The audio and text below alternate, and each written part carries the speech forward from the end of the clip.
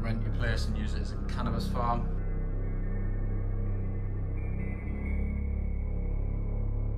It's nice thing to carefully put the smoke alarms to one side. The checks were okay. You've just got to keep on top of them, and if anything feels a bit iffy, just walk away. Shocking, right? This was a property that almost became part of my portfolio. Now, full transparency, the deal fell through, but not because it had been turned into a plant farm. The numbers just weren't right for me. However, there was a lesson to be learned from the landlord from this unfortunate circumstances. But before we go on to that, I just want to mention that the show is sponsored by Room 22 Property Club and iPrac. If you want to find out any more information about them, head over to room22propertyclub.com and get yourself signed up for free. And don't forget to like, comment and subscribe if you're enjoying the episode. Now, these type of occurrences for landlords happen more and more than you would actually think, and it's why I do not bother with tenants anymore. There's a question I'm asked frequently, and that's why would landlords let you turn their property into an Airbnb? And I use this as a great example as one of the main reasons why they would let me, because tenants are a nightmare. Let me tell you about another example which proves this point exactly in one of my other Airbnbs. But before we go on to that, this is one of my clean Airbnbs. It's well maintained, it brings in thousands of pounds a month, and people like contractors who use it to sleep in between work during the week when they're away from home, or weekend tourism who are coming into the city for many reasons like concerts, football matches, and simply using it as a hub. However, let's go back to the house I wanted to talk about. This house is one that I rented to someone who brought 2 dogs uninvited along to stay with them, and by living in the property daily, they absolutely wrecked it. The property looks like it wasn't even clean from the moment that they got the keys until the moment that they were removed and I got the keys back. This tenant was not meant to have dogs. I do not rent to tenants that have pets because the damage that they cause is colossal and it cost me thousands of pounds to repair it.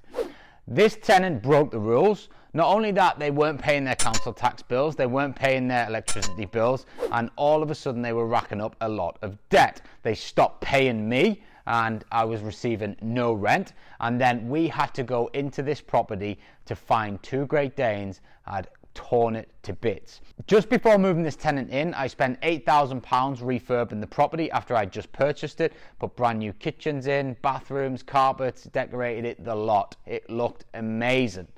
But then COVID hit and I decided to take a tenant in rather than run it on short term, and this was the consequence. When this tenant left, not only did they leave me in a lot of rent arrears that they owed and I'll never see because the claim system is crap, but they also left me with another £5,000 refurb. So thanks to this tenant, I am almost £18,000 to £19,000 in debt because of one horrible tenant. And this is why I do not do tenants anymore, and all of my properties get put on Airbnb, and why I would encourage all landlords to do the same. Not only because you can earn more money on a month-by-month basis, but you have much more control over your properties. The difference is staggering, and it's because people who book Airbnbs aren't coming to that property to spend time in it. They're coming to that property because they need a bed at night in between the actual reason they've booked it, to experience the city or to come and work within that location. Therefore, the benefit of this is that 99% of the time there's very little problems because they barely use it, and any problems that do occur are covered by their deposit. They then get cleaned after every stay, therefore keeping the property in a maintained fashion, and we've got eyes and ears on the property each and every week, which is so important. With tenants, it's the total opposite. They are calling your property home, and often you're lucky if it's cleaned once a month. They also have an awful lot of rights. Whether you like it or not, you can't simply remove a tenant from your property, and it can take you months if they stop paying you rent.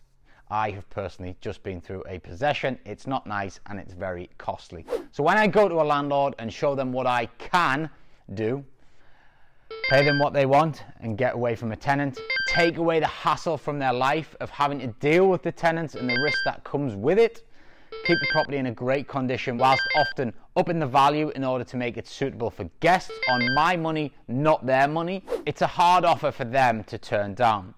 I tell everyone in the Room 22 Property Club community, if a landlord is saying no to you turning their property into an Airbnb, then you aren't explaining it well enough, because it's a win-win for us both. You might be wondering, well, okay, it's a great strategy, why don't they just do it themselves? And the simple answer is they can't be bothered. A lot of landlords don't want the hassle. They just want their money every month, which allows us to capitalize. And if you'd like to learn exactly how you can persuade landlords, then check out this video, which is part of my free online, The 30 Days of Serviced Accommodation, which can be found in the playlists. If you are enjoying the show, then I would really appreciate a review. And for doing so, I am going to reward one lucky person with an hour's one-to-one phone call with myself to discuss anything to do with your life or business and try and help you move it forward in a positive direction. All you have to do is leave a review, take a photograph of it and tag me on Instagram at official Ryan Luke, and I will pick out the lucky winner towards the end of the month.